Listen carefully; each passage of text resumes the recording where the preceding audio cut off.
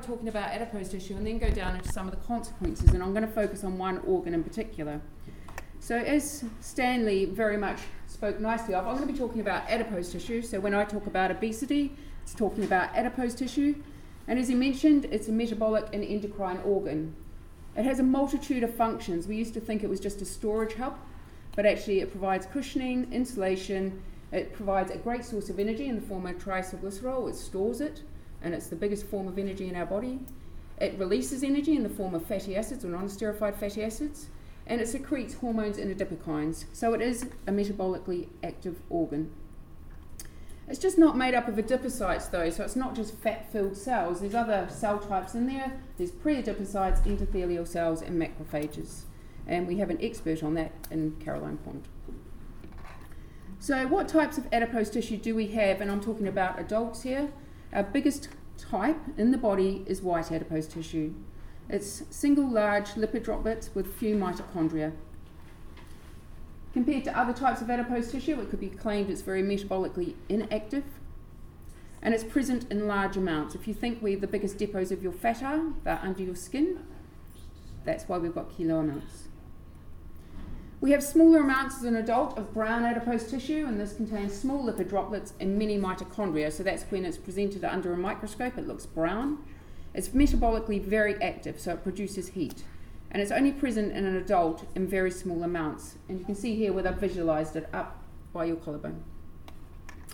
And the new kid on the block that came out a few years ago was the bright or beige adipose tissue, and it's an intermediate between brown and white, and again present, they think, in small grams. There's a lot of work and talk in the area of physiology about developing pharmacological therapies to activate our brown adipose tissue as a cure for obesity, but I don't think it's quite as simple as that. So we often get people that come in and do our studies, and they'll tell me that they're heavy because they've got big bones, their weight's a bit heavier than they thought. It's big bones, they're tall, whatever. But actually the relationship between your body weight and body fat is very strong. As your body weight goes up, this tends to be because you've put on body fat, and again it tends to be white subcutaneous adipose tissue or within your visceral or intra-abdominal area.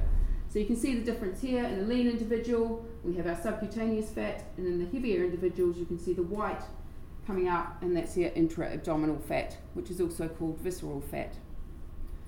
And I'm sure you've heard people talk about whether you're an apple or a pear. So it's to do with how your body fat is distributed. And if we take a male and a female, they both have a similar BMI. The male's a bit taller, so he weighs more, but their BMI is similar. It's around 25, so on the verge of being what would be defined as overweight. You can see they have very different shapes, and they have very different fat masses. So a female, as Stanley said, has more fat mass. In this case it's 22 kilos of their body weight is fat mass, and the male is 20. So we've matched them for fat mass just to show you what happens when you look at their waist. You can see a female has a smaller waist, 72 centimetres, and the male 20 centimetres bigger. And the hips are actually similar. So then when we work that out as a waist to hip ratio, a female, because of her smaller waist, has a low waist to hip ratio, whereas a male has a high waist to hip ratio. And that's where we get the apple and the pear shape, by simply measuring someone's waist and hips. But why is that important? So when you look at if all the adipose tissue, your subcutaneous and visceral adipose tissue, is it equal? Does it do the same thing? There was a very large study called the InterHeart study, and what they did is they measured just the waist quartile and the hip quartile. It was in a large number of people, and they looked at the risk of myocardial infarction with you, in your waist measurement and in your hip circumference. And what you can see is as your waist quartile goes up, so you get an increase in waist size, your risk of MI goes up. But as your hips go up in size, you actually have a decrease in risk. So they were saying that an increased waist circumference, which when you think about when you measure your waist, includes your subcutaneous and visceral fat, increased your risk of myocardial infarction, whereas if you had a greater hip circumference, you had a lower risk. So this is why it's seemed to be good to have good hips and maybe a smaller stomach. So as much as females don't like their big hips, sometimes they are to benefit, metabolically beneficial. So how do we go about measuring or understanding the physiology of subcutaneous adipose tissue? So this is something that Keith set up, and I worked on a little bit in terms of a bigger project. So we can do that by doing what's called arteriovenous difference to understand it. So they can put an arterial catheter in the femoral artery, and that will drain blood samples from there will look at what's going around your body systemically. You then have little veins in your tummy fat, you also have them in your leg fat, and we can put catheters in those and take blood samples from those. If we want to know how fast things are moving, we can measure blood flow, and that's what these two probes are here. So this is known as an arteriovenous difference technique, and Keith pioneered this in Oxford a long time ago, and from that we've got our understanding of adipose tissue physiology. So if we look at what happens, if I just plotted this curve, it would be, well, what is happening? So adipose tissue is there as a buffer for the daily fatty acid flux, and using the methodology of arteriovenous difference, you can work out the transcapillary flux, so the net movement of fat going into the tissue and coming out of the tissue. So if you look firstly down here, you can see it's a big negative number, and this is before we've fed you a meal, and this is when your adipose tissue is releasing fat. So the fatty acids are going to other organs to provide energy. When we feed you a meal that contains fat, we then go up into positive numbers in our transcapillary flux. So we're starting to store the fatty acids. Where you want your fat to go is into your adipose tissue. It's your storage compartment. And then as you start to metabolize your meal, you clear the meal, your adipose tissue goes back to a state of net efflux. You're releasing fat again to provide energy to other tissues. So I said if we looked at our abdominal and our gluteal, do they do something different in terms of their fatty acid movements? Because people, particularly women, always say, you know, a moment on the lips, a lifetime on the hips. It feels like our hip fat is very hard to get rid of.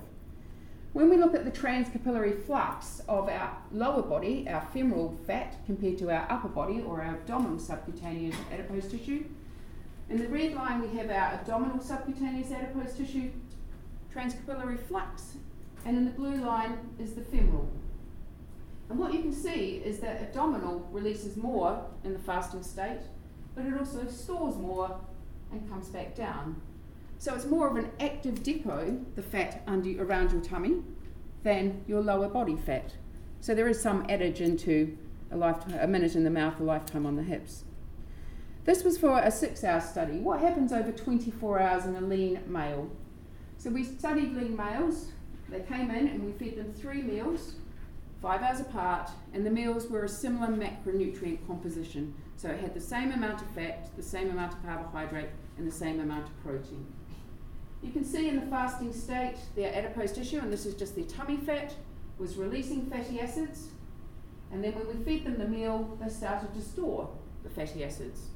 We fed them another meal, they stored some more, and fed the last meal, they continued storing. And it's not until they came back into the overnight phase that they started to release fatty acids again. Excuse me.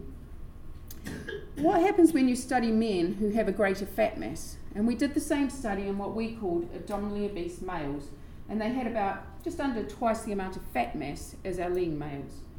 And this is the change in fatty acids per 100 grams of tissue, and you can see per unit mass of tissue, the abdominally obese males were not as metabolically active. They were very flat.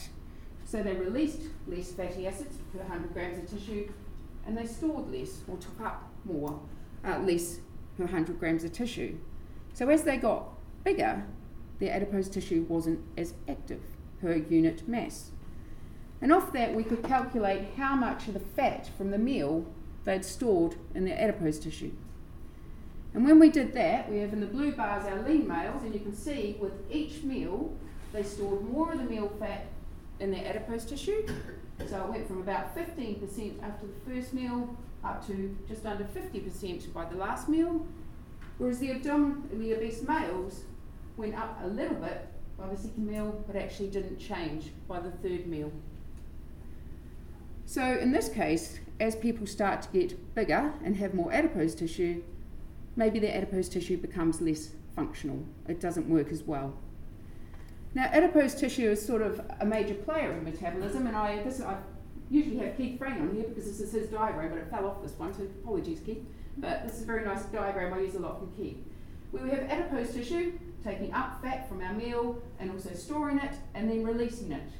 So these fatty acids go around to other tissues. They go around to skeletal muscle and a tissue organ I'm very interested in, the liver.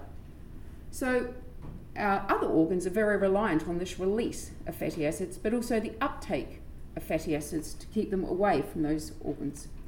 And I'm just going to show you about the liver. So the liver is quite a unique organ. It serves as an intermediary organ between exogenous, so that's your dietary sources, and endogenous sources of energy, and various extrahepatic organs that consume energy. So it's really important your liver functions well to keep you in metabolic homeostasis or in health. And this is a very busy picture, but just to show you, your liver does a multitude of functions. It can take up glucose and store glucose, but it also makes its own glucose. It takes up fat, it can make its own fat from sugars, it can store fat, and it can release fat. So it's a very busy organ. But what happens when you start to put on weight? So as somebody's fat mass starts to increase, their subcutaneous fat depot gets bigger, their visceral adipose tissue depot gets bigger, but they start storing fatty acids in non-adipose tissue organs. So you start storing fat in your skeletal muscle, in your heart, and in your liver. And if we look at the liver, and just look at the basic movements of fat that come through the liver, you've always got fatty acids going into your liver. That's very normal. Your adipose tissue is always releasing some fatty acids, they go into the liver, and they go into what we call the common fatty acid pool. Fat from your diet, depending on how much you eat and how often you eat, will go pass through your liver. And as I said, your liver is a very clever organ. It can turn any non-lipid precursors, and the one we hear a lot about are the sugars, particularly fructose. It can go through a process called de novo lipogenesis, and that adds fatty acids to the common pool as well. So from there we have this generic pool. We can then partition our fatty acids into pathways where we esterify them and we make triacylglycerol, so this benign way of storing our fat, and that can go and be stored in your liver, or it can go into a secretion pool and come out into your blood as in VLDL, or very low density lipoprotein. So in the fasting state, if I took a blood sample and measured the amount of triacylglycerol or fat in your blood, this is predominantly what I'm measuring, what your liver has secreted overnight. The other place that your fatty acids in the liver can go is they can go for oxidation. They can produce energy. So they can enter the mitochondria, and we then can go through the TCA cycle and get CO2 produced. Or the liver's very clever. It has another pathway called ketogenesis, and you make the ketone body 3-hydroxybutyrate. So when people talk about ketogenic diets, what they're doing is having a lot of this product being made. The liver doesn't utilise it, it sends it into systemic circulation, so you can measure it in the blood. It's one of the only organs in the body that makes ketone bodies. So if we take it from a very metabolic overview, we have input on one side, we have synthesis in the middle, and we have disposal on the other side. So normally all of us have a very small amount in health. Our liver has a very small amount of fat in it. We've got things coming in and going out. But when we get an imbalance in this process, we get liver fat accumulation, and it's now one of the most common liver diseases in the Western world. And it's known as non-alcoholic fatty liver disease, and it's seen in people who do not drink a lot of alcohol. And I think it's an imbalance between fatty acid input, synthesis, and disposal. So if you think back to our obese person, where they can't store as much of their dietary fat in their adipose tissue, the liver is starting to see more fat. As I said, NAFLD is the most common liver disease. It affects individuals who do not consume significant amount of alcohol. And it's a spectrum of a disease. So we have our healthy liver. The first stage in non-alcoholic fatty liver disease is you start accruing fat, and it's either called steatosis or fatty liver. So you start getting lipid droplets within your liver, and that can progress to more severe liver disease. So you end up with cirrhosis or hepatocellular carcinoma. So starting to accrue fat in your liver is not a good thing, because you may end up going down a trajectory of getting severe liver disease. So what are the risk factors from going from a really nice healthy liver? You can see here, we took a sample, we've done a microscope, you can see there's only 1 or 2 little white bits. That's a healthy liver. What are the risk factors for going to something like that? And that's where you can see it's quite clear you've now got a lot of white dots that are triacylglycerol being stored in lipid droplets, and that starts looking a bit more like adipose tissue. There are some very non-modifiable risk factors. Being a male, you're at higher risk than a female of developing non-alcoholic fatty liver disease. Ethnicity and your genetics. If you carry certain variants of known genes, then you are at higher risk. The very modifiable risk factors: visceral adiposity, low physical activity. You don't actually need to lose weight to be at lower risk. Doing some physical activity, whether it be resistance training or cardiovascular training, does lower your risk of getting fat accruing in your liver. And that is without weight loss.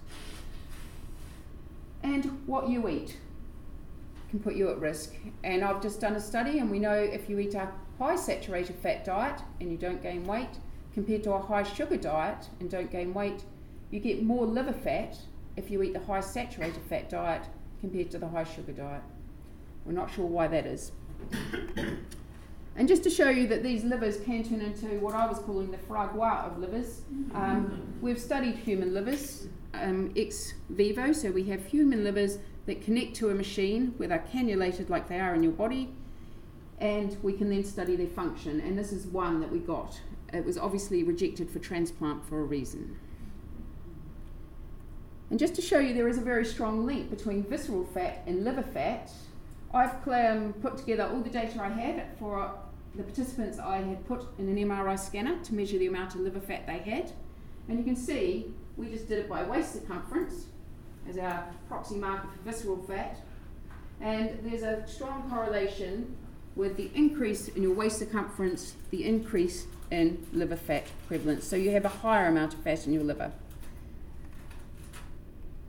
So what are the consequences of having fat in your liver? It could be said, well, it's just tucked away in triacylglycerol, kind of like adipose tissue. Where's the problem? There's a number of things we know now about having fat in your liver that aren't good. One is, if you already have fat in your liver, paradoxically, you start making more of your own fat in your liver. So you upregulate the pathway of turning your non-lipid precursors into fat. So just by default, by having fat there, you make more of your own. There's also a decrease in fatty acid oxidation, so you don't dispose of as many fatty acids through the oxidative pathways. You get an increased secretion in VLDL containing triacylglycerol and increased plasma triacylglycerol concentrations, so higher amounts of fat in your blood.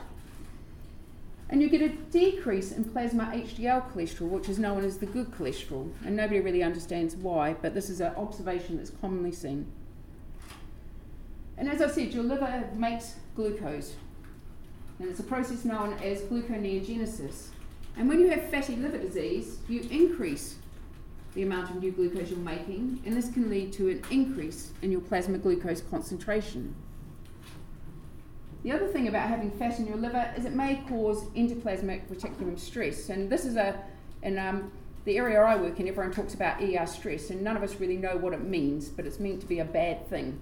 But I think it is, particularly in the secretory pools, which are in the endoplasmic reticulum, as you start pushing them out of shape. So you have these big lipid droplets starting to displace organelle within the cell. But if you take all this together, what it does is it increases your risk of heart disease and diabetes. So people that start to accrue fat in their liver have a 5 times greater risk of getting type 2 diabetes than people without. And it would go the same for heart disease, because you have a decrease in HDL and you have an increased amount of fat in your blood. The other thing that happens is when you get fatty liver is you get insulin resistance. So normally, the normal insulin, after you've eaten a meal that contains carbohydrate, insulin within the liver signals and it says, do not make any more glucose, there's enough coming in. So you inhibit glucose production from the liver. When you've got fatty liver disease, your liver becomes resistant to the action of insulin. So what happens is you then don't get the signalling to say stop making more glucose, and your glucose goes up. You require more insulin for the same effect as a normal, lean, healthy person. And this can lead to an increase in your blood glucose and also in your insulin. So you're making your pancreas work very hard. And if you plot the liver fat here on the x-axis with your fasting insulin, you can see as you start getting more liver fat, you have a higher fasting insulin concentration. And there was a very nice study done where they took individuals and they either matched them for visceral fat or they matched them for liver fat. So here it says low and high. Low VAT, low visceral adipose tissue, and high visceral adipose tissue, but they had the same amount of liver fat. And you can see the result for their measurements of insulin resistance for the liver were about similar. When they matched the visceral fat, and they said someone either had a high amount of liver fat or a low amount of liver fat, sorry, that's high, that's low, there's a decrease in insulin sensitivity. So showing that the liver fat is really the driver of the insulin resistance rather than just the visceral fat. And if you look at the associations with plasma triglyceride, again, normally if you eat a mixed meal containing some fat and sugar, insulin will signal in your liver and it will inhibit or suppress the production of VLDL. So you're not sending more fat from the liver out when you've already got fat coming in from the meal. When you have hepatic insulin resistance, because you have fat in your liver, you impair this and you get more VLDL being secreted. So you're almost swamping the system as trying to clear dietary fat and what's coming from the liver. And again, there's a strong correlation between liver fat and fasting triglycerides, so the amount of fat in your blood. And then the same study that matched for either visceral adipose tissue, or they matched for and gave you as a high or a low intrahepatic triglyceride amount, the higher your liver fat, for the same amount of visceral fat, the higher your secretion rate of VLDL. So your liver is really starting to produce and secrete more triglyceride. And again, that's just being driven by the liver fat, not by the visceral fat. Now I'm just going to end. I've got 4 slides because we talk about the metabolic problems with having liver fat, and that's coming from people that are typically obese. They put on body fat and this may impact on how their liver works. So the area or the way you treat fatty liver disease is by asking people to change their diet and exercise more. So lose weight. We're obviously not so successful at that because people do it initially but they don't maintain it. There is no pharmacological therapy at this point in time that's licensed for fatty liver disease. And there was a paper recently that got a long time ago, but we were thinking, someone said, oh, it's a shame, can't we just remove the fat and that will cure the problem? So I'm just going to end by talking about, are there metabolic benefits to removing abdominal fat by liposuction? So liposuction is an easy thing to do. Well, easy. It's something that could be done. And this is an older paper that was done by Sam Klein. They studied 8 women with abdominal obesity, so they had a waist circumference of greater than 100 centimetres, and they had normal glucose tolerance, so they were not diabetic, but they were insulin resistant, so they were pre-diabetic. And they studied 7 women who had abdominal obesity, but they had type 2 diabetes, so they were very metabolically deranged. Now, this doesn't come out so well, but you can see before liposuction and after liposuction, they had a change in their waist circumference of 14 centimetres, so they lost the fat around their belly. Interestingly, may not show up that well, there was absolutely no change in their plasma glucose or insulin pre and post surgery. And there's absolutely no change in their high density lipoprotein cholesterol, their HDL cholesterol, or their triglycerides pre and post surgery.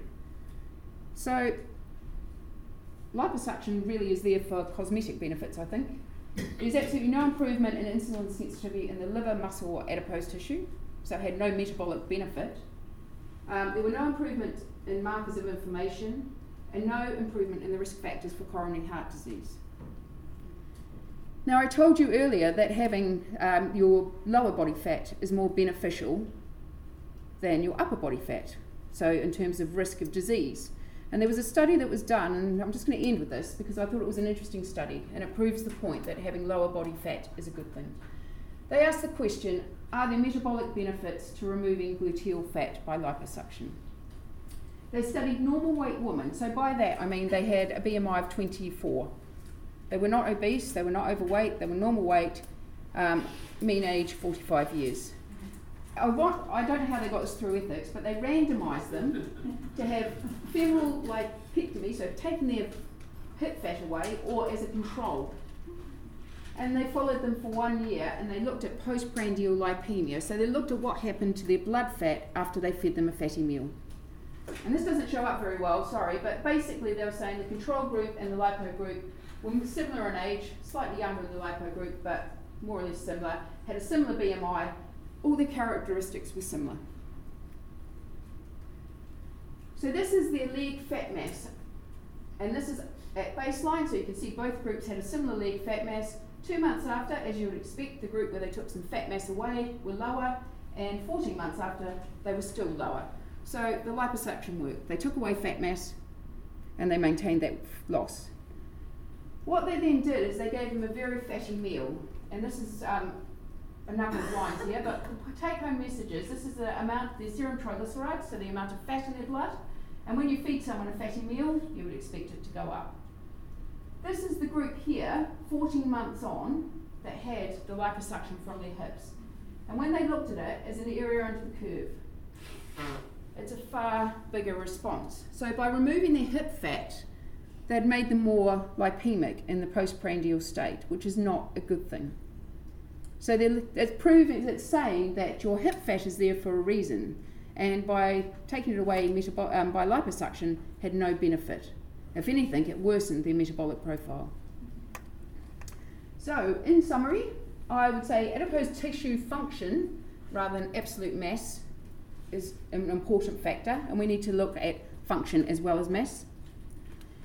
I think when the inability of adipose tissue to sequester fat exposes the rest of the body to excess lipids, and this is what leads to our ectopic fat deposition. So if you think of the liver becoming full of fat. Ectopic fat deposition is closely related to developing insulin-resistant type 2 diabetes and risk of heart disease. So we don't want people to be accumulating fat in their non-adipose tissue organs. And I would say removal of adipose tissue by liposuction is not metabolically beneficial. We need to be able to lose weight, unfortunately via the hard way, exercise and diet. So thank you very much.